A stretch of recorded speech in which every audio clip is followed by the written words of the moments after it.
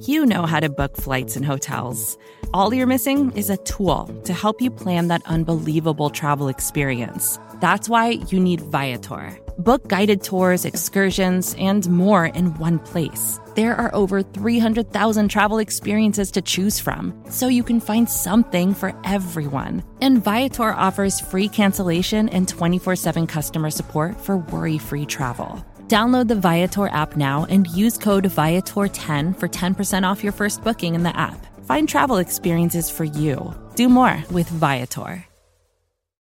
For decades, Milk has been fueling women marathon runners as the OG performance drink. And in the new docuseries Running Sucks, brought to you by Team Milk, Abby Ayers takes us on a journey of self-discovery as she meets several groups of empowered women runners to find out what drives them, what fuels them, and what pushes them to go the distance.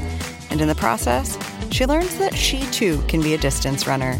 You can watch the series at runningsuckstheseries.com and register for the inaugural Every Woman's Marathon at everywomansmarathon.com.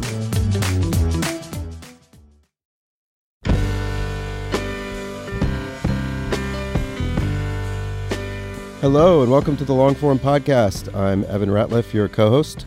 Joining me from each their own remote locations, Max Linsky and Aaron Lammer. Hello from Bunker B. This is a coronavirus quarantine test run episode. We're just seeing what it's like to all record in different places. It is true that when you see these historical dramas and they have all the big moments of history, oh, it's the moon landing. It's kind of fun. I would like to set it up more when people are going back and listening to this show later. They can identify moments in time like the coronavirus. I thought you were going to say, those major historical moments when people were podcasting? Yes, people will be able to listen back and remember when they experienced peak podcast. Who is on this podcast this week, though? This week I talked to Mara Hvistendahl. She is a great reporter. She reported from China for a long time, is back living in the States now. She is a finalist for the Pulitzer Prize for her first book. She's written a lot of different kinds of magazine stories. And I was really interested to talk to her because I read her most recent book, which is called The Scientist and the Spy. And I was really entranced by it. It's about industrial espionage, agricultural espionage, and in particular, the U.S. authorities' pursuit of a group of people who were essentially stealing corn from cornfields in Iowa. And it takes all kinds of twists and turns. It's a really fun book, but you learn an incredible amount reading about all sorts of things, which we got into. So it was great to talk to her. Our show this week and every week is brought to you by people like MailChimp, who make this show possible. Thank you so much to MailChimp. And now here's Evan with Mara Hvistendahl.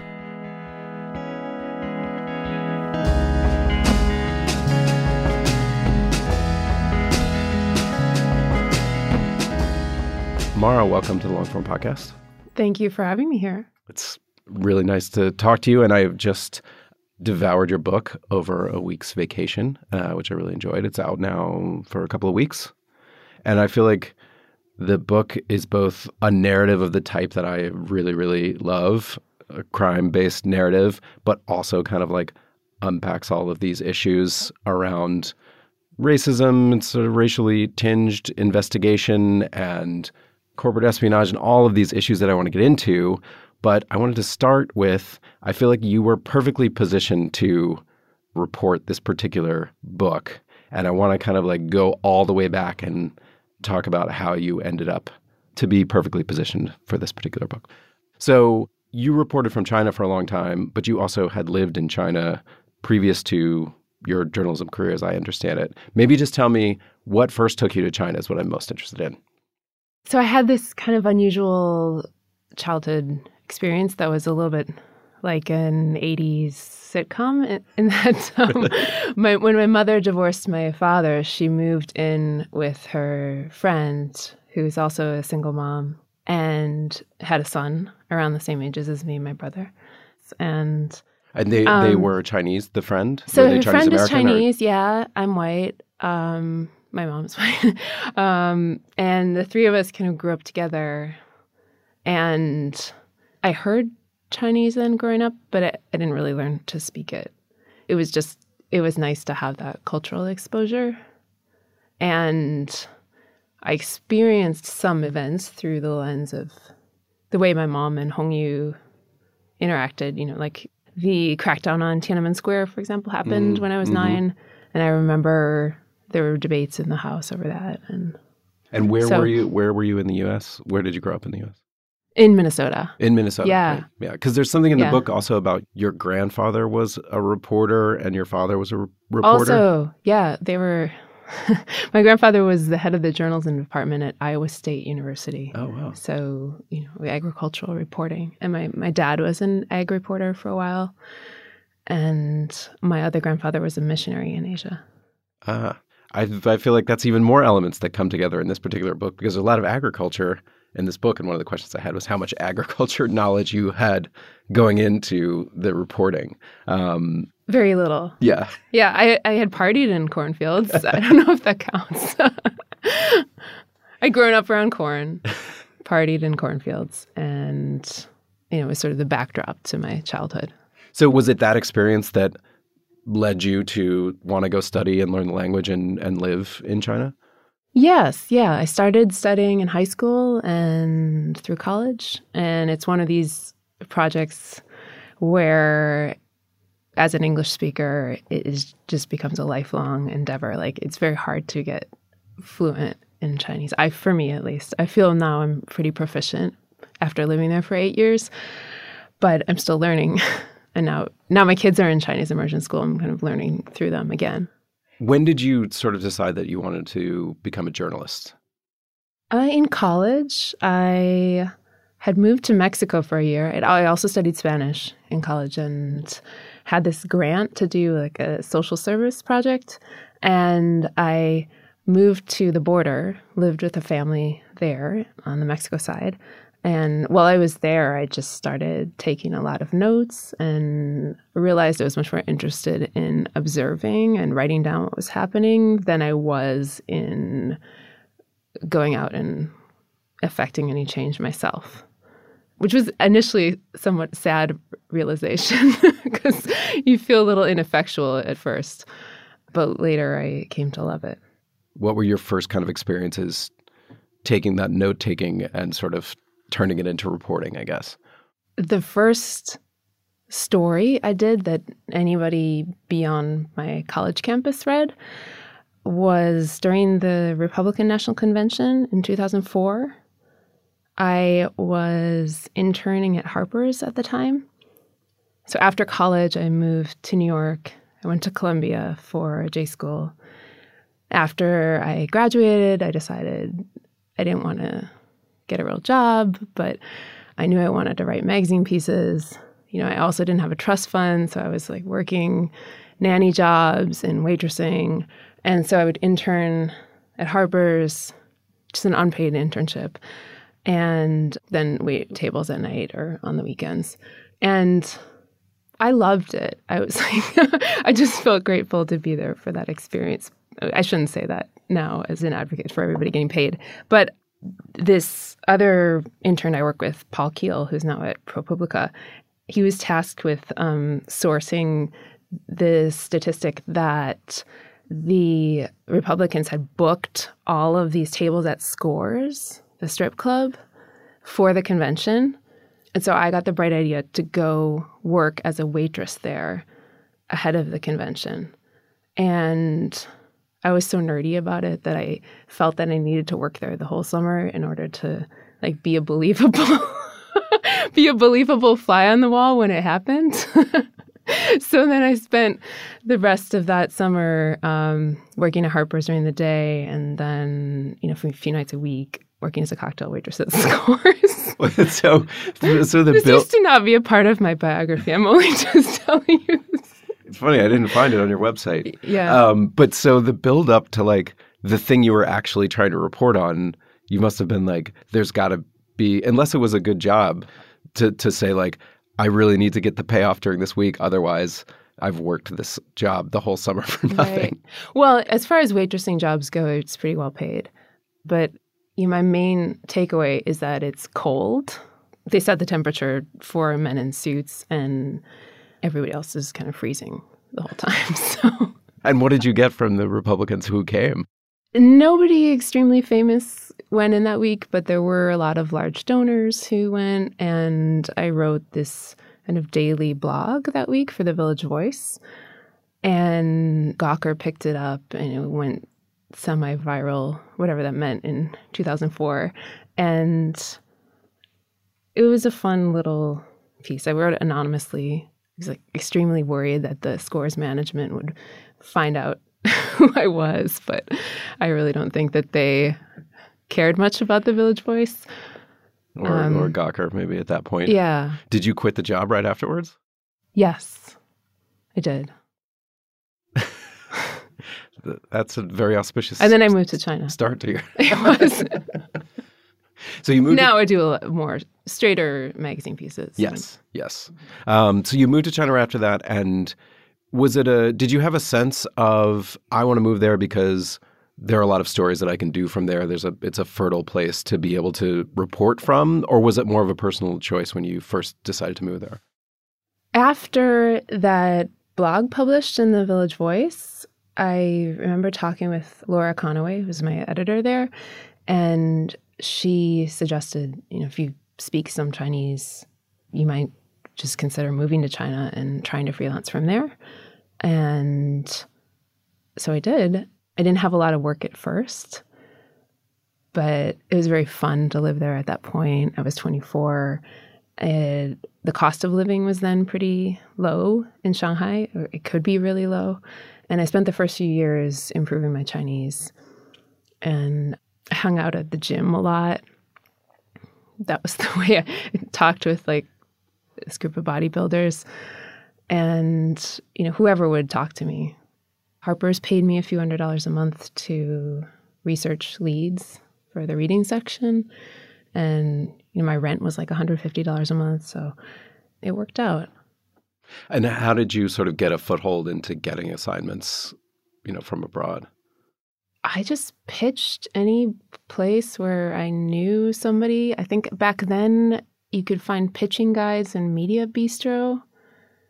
I ended up eventually, sort of by happenstance, writing science pieces. I knew someone at Scientific American. There was a magazine called Seed that was around at the time. I was writing for Seed. quite a bit. Yeah. And I was their China columnist.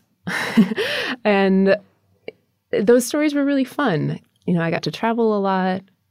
Once I was doing longer pieces, got to go on archaeological digs, went to the Tibetan Plateau to write about this kind of gold rush for this strange fungus there.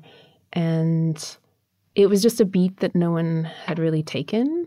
There's maybe one or two other writers in China who were doing that.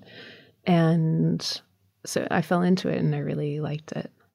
And somewhere along that path, you had a fossil named after you. And I wanted to ask you how that came about. I went with a paleobotanist to, I think it was in Inner Mongolia. So still in northern China, not Mongolia proper.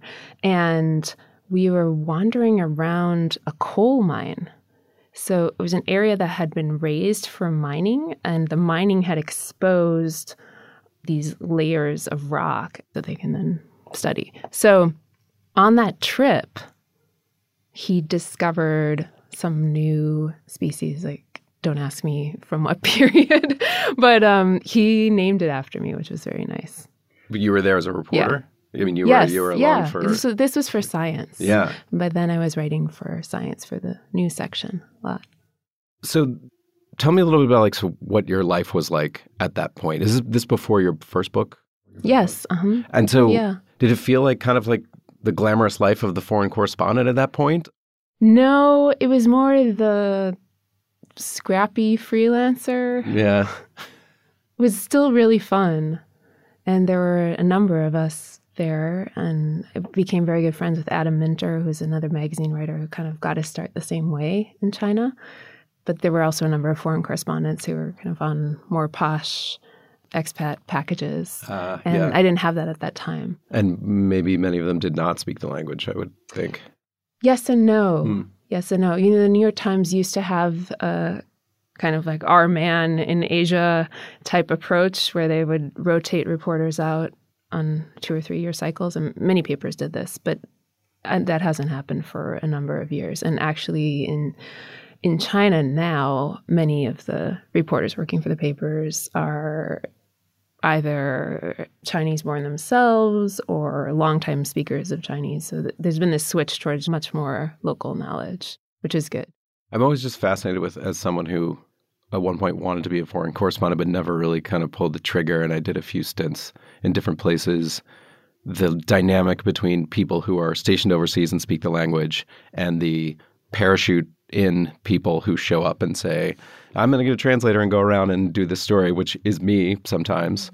I'm just always very interested in that dynamic. And how did you feel about, did people show up and do stories that you felt like, yeah, I know that story. Like I've been pitching that story, or I could have pitched that story.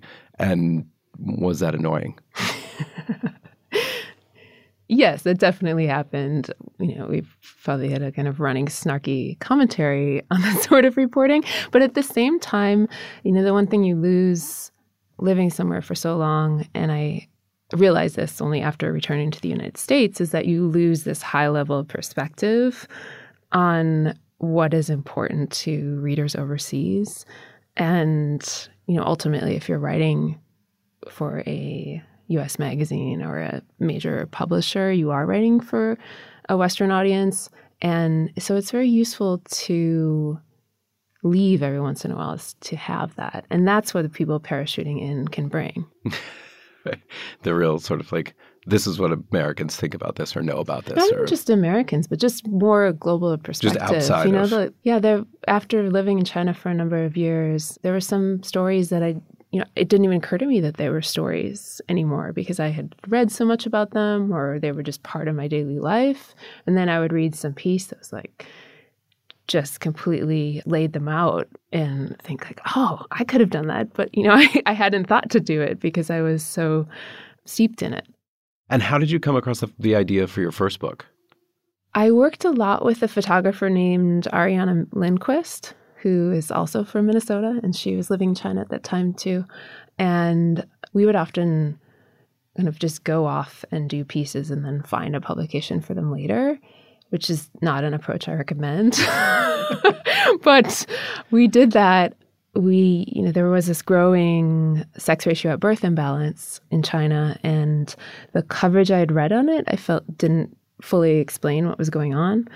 There were far more boys being born than girls, and that sex ratio at birth was increasing every census. And the reason I didn't quite understand that was because in many ways the status of women in China was improving. People were moving to cities, they were having fewer kids, they were becoming much more cosmopolitan in a lot of ways. And so I wanted to understand, what is going on. And Ari knew a bunch of people living in this one county that had a particularly skewed sex ratio at birth. It was like 153 boys per 100 girls.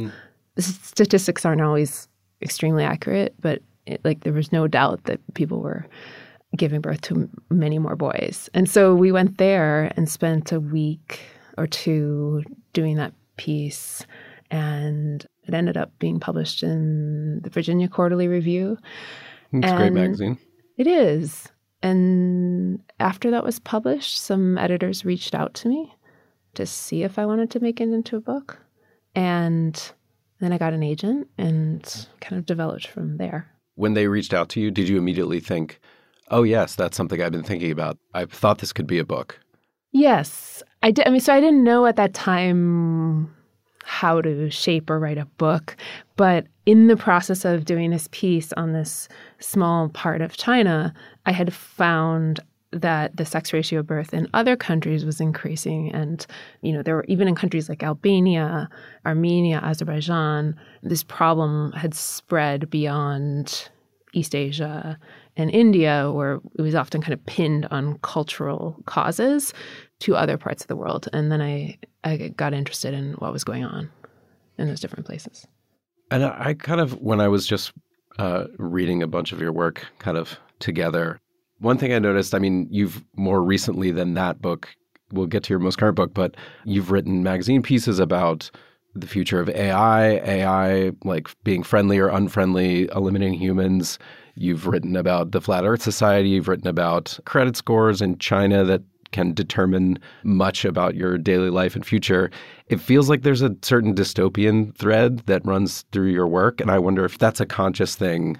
And obviously in the first book, The Sex Ratio, like there's a potentially dystopian scenario of this not being ever corrected and there being sort of like conflict.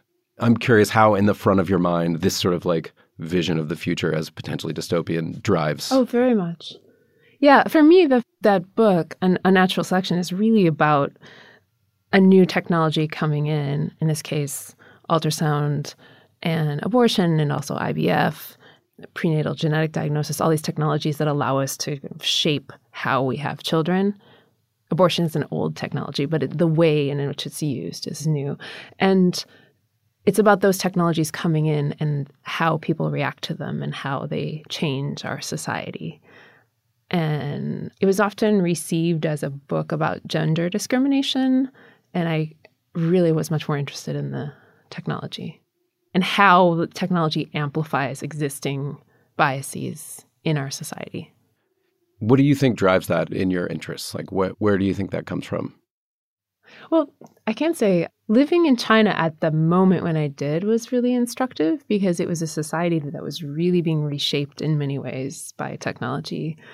And still is. Now the surveillance state is being rolled out in ways both slow and fast. And being there at that moment was maybe a little bit like being in the United States in the 1950s or 60s, where people are entranced with sci-fi and the possibility that new technologies and new devices can offer.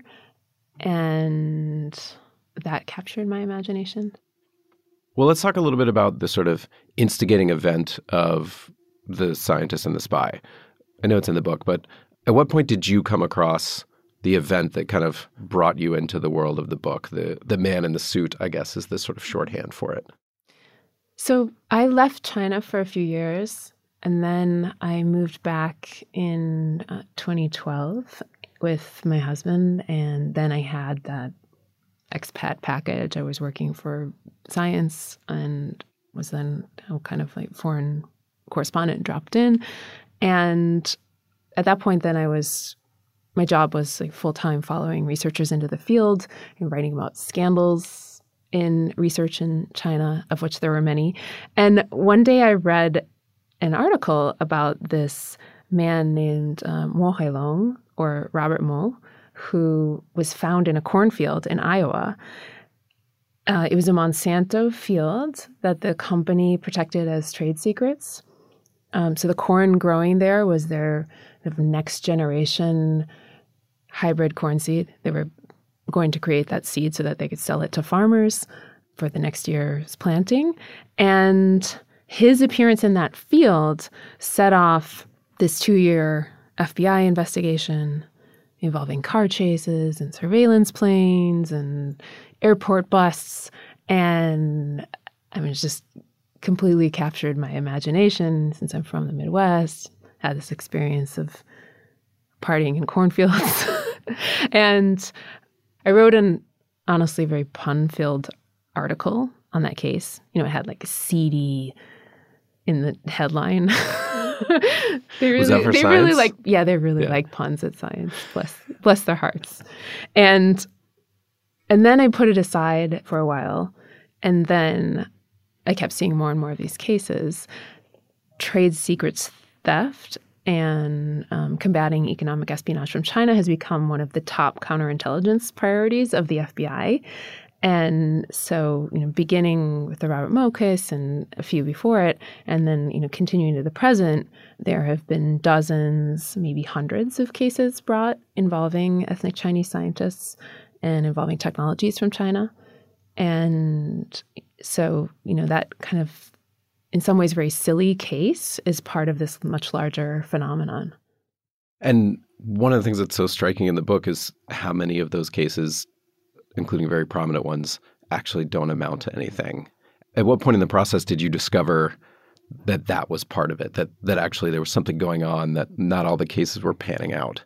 Well, I went into the topic pretty agnostic, but at the same time, somewhat skeptical of the U.S. government rhetoric, because I think one really important thing that I gained from living in China is just this wholehearted skepticism of government messaging.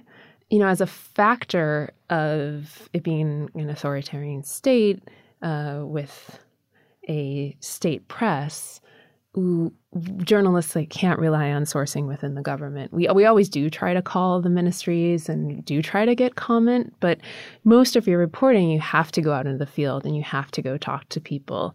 And, so some of the lazier tropes of U.S. journalism just aren't possible because there aren't people in the government that are working on spinning the message all the time. I see. And so I took that skepticism with me into approaching this case involving indictments of Chinese scientists in the United States. And every time one of these cases were brought, there would be a big press conference, sometimes with very histrionic wording, there are foxes in the hen house. And it is true that industrial espionage has become a priority for the Chinese government. As they're ascending technologically, there is this emphasis on acquiring and developing new technologies at all costs. But at the same time, it seemed to me that people were being caught up in this massive drive, similar to the way the U.S. reacted to terrorism after 9/11. So you have a legitimate threat, but then the national security state goes into overdrive, and maybe all of the reactions are not productive.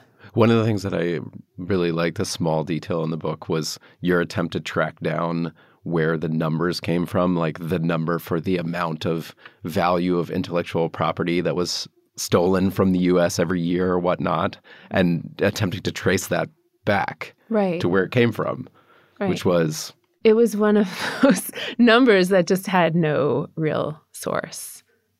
People had been repeating it for years. And that's another thing.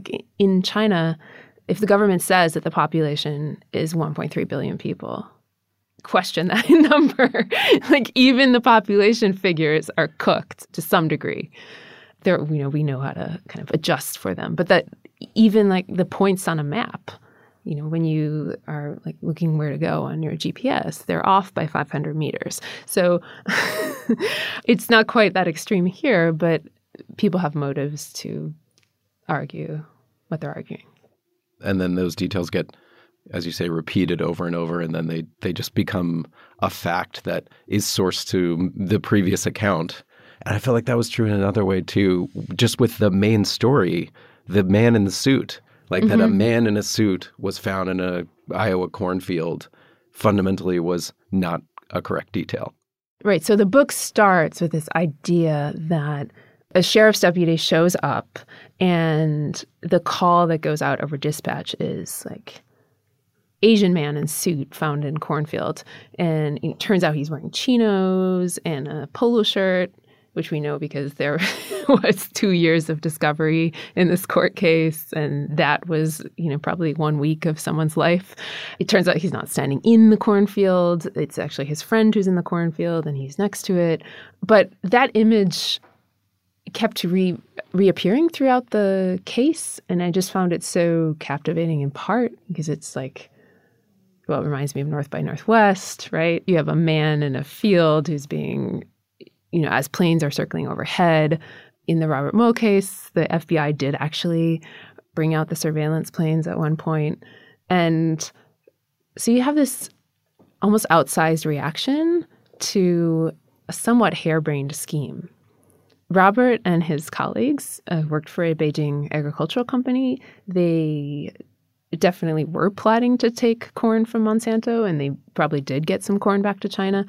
But, They tried posing as U.S. farmers for a while. Like they bought a farm in Illinois and then tried going to seed stores and like, hey, we just moved into the area. We want to buy some seed. At one point, they tried to send seed back to China in microwave popcorn bags. And so it was this sort of... They were bumbling. They were somewhat bumbling. Yeah, they in were their somewhat approach. bumbling. Yeah. But that's one of the things that seemed like, I feel like the layers of the book are that it's a complex thing to deal with, that they are trying to commit what is a crime in some ways. They're like in an organized way. They're over here trying to steal intellectual property, but they're also pretty bad at it.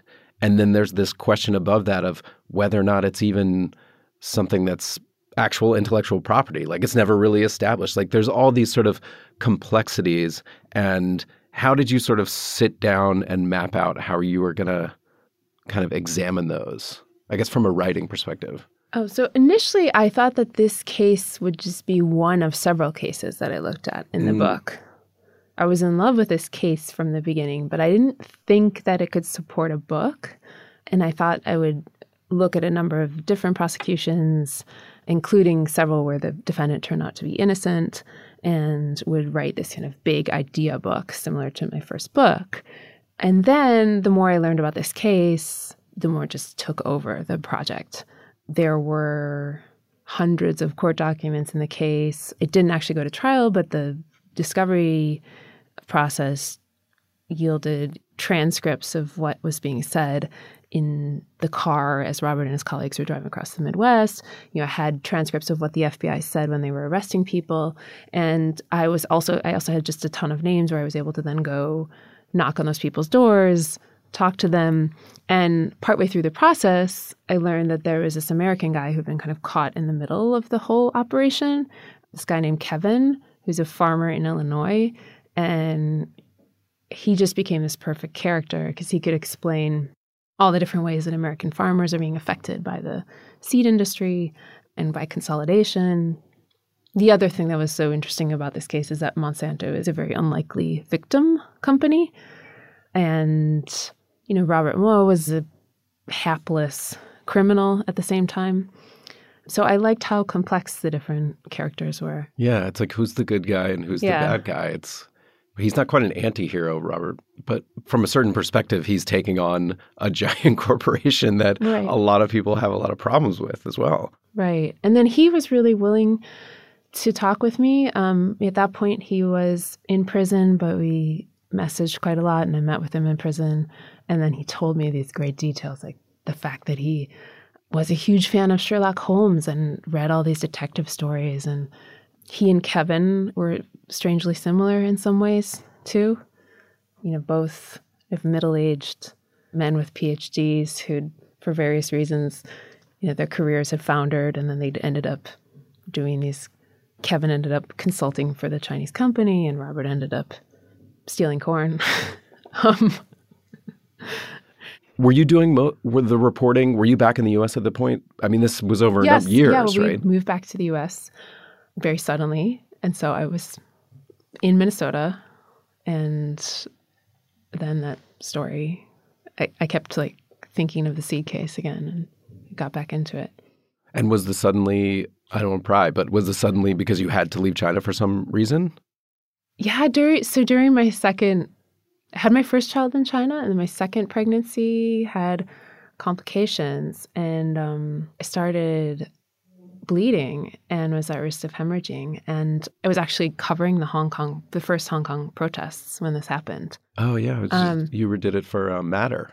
Yeah, we took, my husband and I took our 18-month-old daughter to Hong Kong and just had her in the baby carrier. And back then, when the protests first broke out, they seemed so peaceful. And so it sounds silly now that things have gotten to the point of gas masks and waging virtual war between the protesters and the authorities in Hong Kong. But at that time, they were so peaceful. So we had gone with our daughter in the Baby Bjorn to Hong Kong. And I started bleeding there. And later realized I was pregnant, and there is no Rh negative blood in China. There's very little. Oh, wow. So I had to leave extremely suddenly.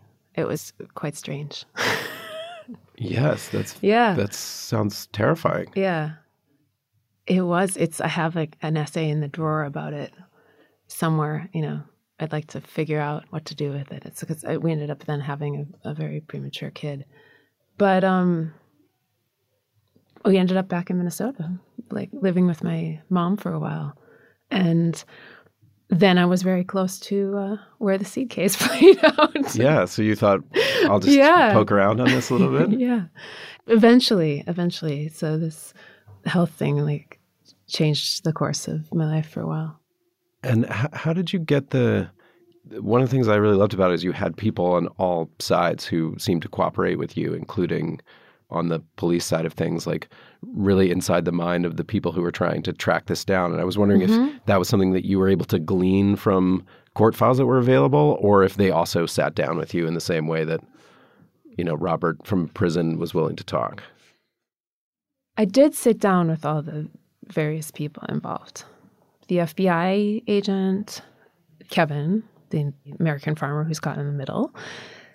There were a few people working for the Chinese company who I was not able to interview, but then I had a lot of instant messages and so forth that they had exchanged with Robert, and he gave me his account of what he was thinking at each stage, and then the rest I was kind of able to piece together through messages and text messages they had exchanged and so forth. But for the most part, the close narration is in these parts involving these three main characters, Robert, Kevin, and the FBI agent, Mark Benton. And how did you sort of know, were you waiting for the conclusion of the trial? How did you know when you had enough to sit down? Because it spans, you filed FOIA requests that I assume took, as they generally take, a quite long time to come to fruition. Right. So as this case involving Robert Moore was playing out, there were other cases coming out in the press where researchers have been arrested and then turned out to be innocent. I wrote about a few of those cases for Science, and people then came to me and said, actually my family members were surveilled or were investigated by the FBI a few decades ago. One woman came to me with documents that she had FOIA'd for a family friend who was a scientist in the 70s, had mysteriously lost his job. He's a Chinese-American U.S. citizen working for a defense contractor. And then he had made a trip back to visit his mom, who was sick in China. And then when he returned, lost his job, was not able to get another job. And the FBI was, meanwhile, kind of tailing him as he drove around Michigan. And when she gave me that file, there was this code in it and a name of a program called Chinese Communist Contacts with Scientists in the United States. So I FOIA'd that and then almost forgot about it. And then 2 years later, got this batch of documents that showed that there had been a dedicated program to surveil Chinese American scientists. It was in the Hoover years. So, not much that happened under J. Edgar Hoover is that shocking. Now, many people had suspected the existence of something like this, and it's helpful to have answers. And it also does raise questions about whether this pattern of discrimination has continued. In the case of Robert Moe, his ethnicity became so fraught that the judge actually banned mention of it at trial. The lawyers were not allowed to talk about his Chineseness. Or say where the company he was working for was from or anything? They were allowed to talk about it if it was relevant. But I actually think that was a good decision. At that time, it had already become very fraught. Some of the coverage of these cases used very loaded language, metaphors that kind of compared Chinese scientists to animals and so forth. And this has only gotten much worse in the past 2 years under Trump. Trump has been on record saying all Chinese students are spies. He has an advisor who wrote a book called Death by China. So it seems like we're headed on a collision course. At the same time, Xi Jinping is a narcissist and in some ways the mirror image of Trump. Yeah. And because you've been back and forth, living in China, living here, you also speak the language, know the culture. When you look at how in the everyday news media China is portrayed, what is your reaction? I mean, obviously, like coronavirus is something right now that is coming up against people's perceptions of China. So what do you see when you look at the way it's approached? I think we're at kind of a turning point now, because even within the community of journalists and policy people and so forth that I worked with in China, there's this big divide over whether to decouple from China. So whether the United States and China should continue to be intertwined. I mean, to some degree, the coronavirus may drive that decoupling. But there are people who feel that the direction that things are headed in China, with the over 1 million people who are interned in Xinjiang, for example, the encroach of the surveillance state, and just the general tightening of authority under Xi Jinping, that given all that, the United States should start to disentangle its supply chains from China. On the other hand, there are people who feel like we're so intertwined that that is going to be impossible. And I'm left with a feeling that this must have been a small taste of what it was like to live through the Cold War, where you have two governments making these kind of histrionic claims. Actually, in the process of reporting my book, I'm reporting a piece for The Intercept that was kind of spun out of the book. I worked very closely with this Cold War historian named Zuoyo Wang, and he said something really interesting to me the other day, which is that in times of tension, Cold War historians believe that there's this mirroring that goes on, that we start to behave like the enemy, and that is the big risk. And I feel like that's the moment we're in now. Has it made it difficult for you to report there? Many journalists, not just me included, were questioning whether it makes sense to go back now. It's very sad. I mean, China just kicked out 3 very talented U.S. journalists who were working for the Wall Street Journal. Yeah. 2 of them I know pretty well. And we have 2 Canadians in detention, somewhat arbitrarily, in retaliation for the Huawei CFO being detained in Canada. And so it's just a very fraught time. And someone in the Trump administration floated the idea of kicking out hundreds of Chinese journalists from the U.S., which seems like that would be the spiral. Yeah. I realized after I left China that I always felt a little on edge there. It was a very stressful place to be a journalist. And things like the FOIA process and the public library. I love my county library. I mean, they feel like joy, big joys in my life. Like, I'm so happy that they exist and that I can call up a local police department and they'll answer my call. Yeah. And I can get a police report if I want to. Yeah.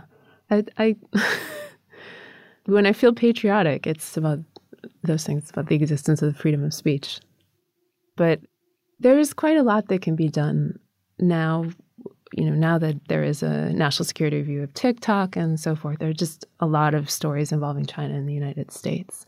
But I'm also interested in other stories. And, one of the realities of doing those sorts of stories is that they are extremely time-consuming and stressful in a way that, most investigative features are time-consuming and stressful, but if you're reading documents in another language, then if you have a magazine that fact-checks carefully, the fact-checking process takes twice as long. Chinese companies are very litigious and very quick to follow up on points. And so, those stories are extremely stressful. So, something like going to the Flat Earth Convention, that was depressing in a different way, but it was a fun break from those sorts of pieces. Yeah, that was Popular Science, right? Mm-hmm. Yeah, that was a great piece. I also wanted to ask you about this one's not as lighthearted, but the Wired piece that you did about the murder which was in Minnesota. Right. And I was wondering how you came to do that piece. I feel like I saw something about the documents being dumped online for the hitman. So it's basically, well, you could tell it better than me, the sort of like thumbnail of the incident that was behind that. So that's a case of a Minnesota guy who tried to kill his wife by hiring a hitman. And it turns out that the hitman site that he finds on the dark web is a hoax. It's actually not that easy to hire a hitman. And then he tries again, and he keeps trying. And at the time I started reporting that piece, there were already multiple, like 48 Hours had done a whole 2-part episode on it, and other places had done pieces. And I think the real innovation, if you can even call it that, of my piece was just to take the story chronologically and look at it as a study of this man. I mean, the first thing that I thought about when a friend told me about this case was it's like a real life Fargo, right? You have a man who the entire story is that he's trying to kill his wife and he can't.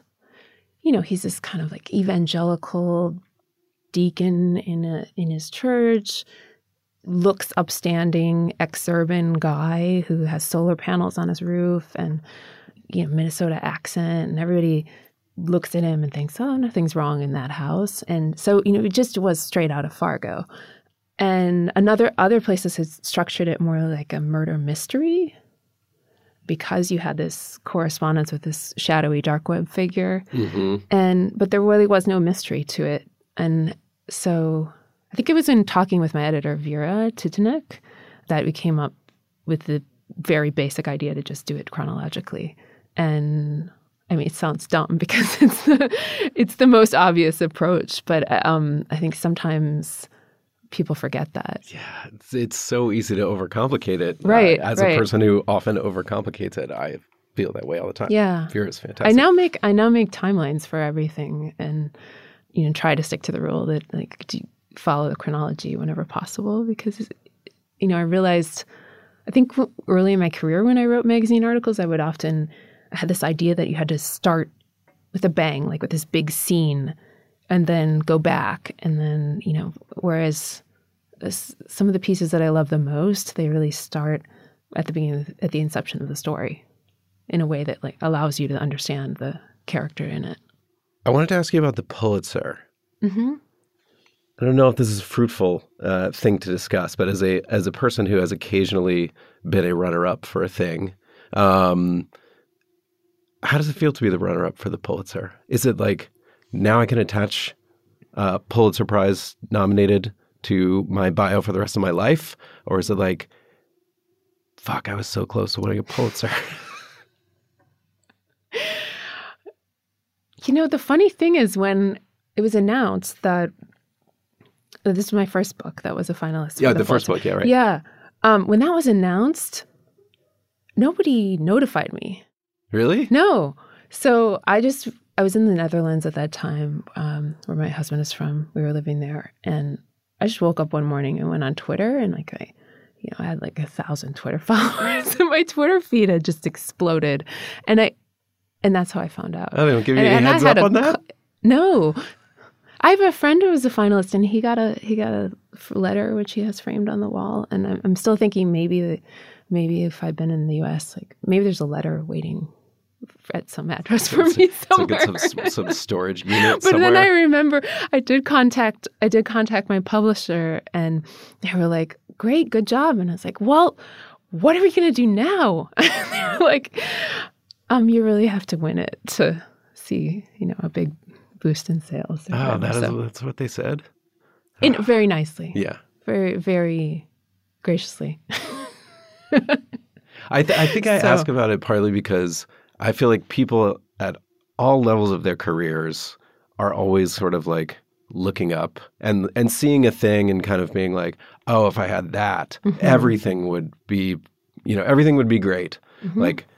If I was a Pulitzer finalist, then when I went to sell my next book, they would, of course, line up to buy it because it would have Pulitzer finalists already already on there. So I'm always interested in the experience of something like that happening and whether you feel still in that in-between place, if you know what I mean. That's been a total cakewalk since then. No. Not at all. No, I'm married to another creative professional, and we've got kids, and he joked for a while that I had sophomore album syndrome. Yeah, that's another part of it too. Yeah. No, that just felt like a great honor because I was really starting out and had no idea that I even knew how to write a book at that point. I feel like I really I learned as I was doing it. At the time that book was published, I hadn't done any substantive magazine features except for the Virginia Quarterly Review piece that were really character driven and tightly edited and so forth. And so it was a big surprise. And have the characters in your book read the book at this point? Definitely Kevin has. And Robert is still in detention. He served his term. He's now in immigration detention facility in Georgia. And his wife is going to give him a copy. Well, the book is wonderful. Thank you very much for coming, and I hope the rest of the book launch goes fabulously. Yeah. Well, thanks again for having me on the show.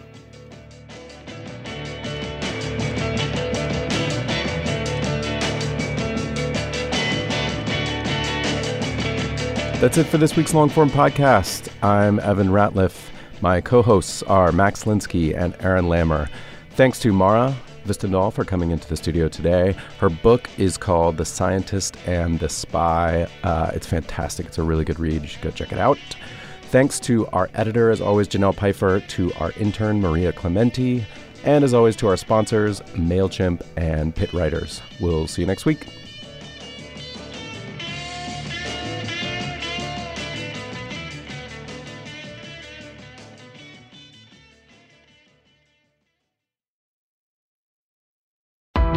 Why do you run?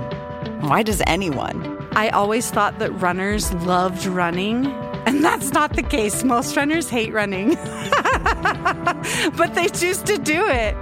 In the new docuseries Running Sucks, brought to you by Team Milk, Abby Ayers learns why women runners everywhere are driven to go the distance. It really is about taking my power back and proving myself wrong. Team Milk is about fueling women's performance and helping them along their marathon journeys. You can sign up now for the inaugural Every Woman's Marathon taking place in Savannah, Georgia on November 16th, 2024. Learn more and register at everywomansmarathon.com.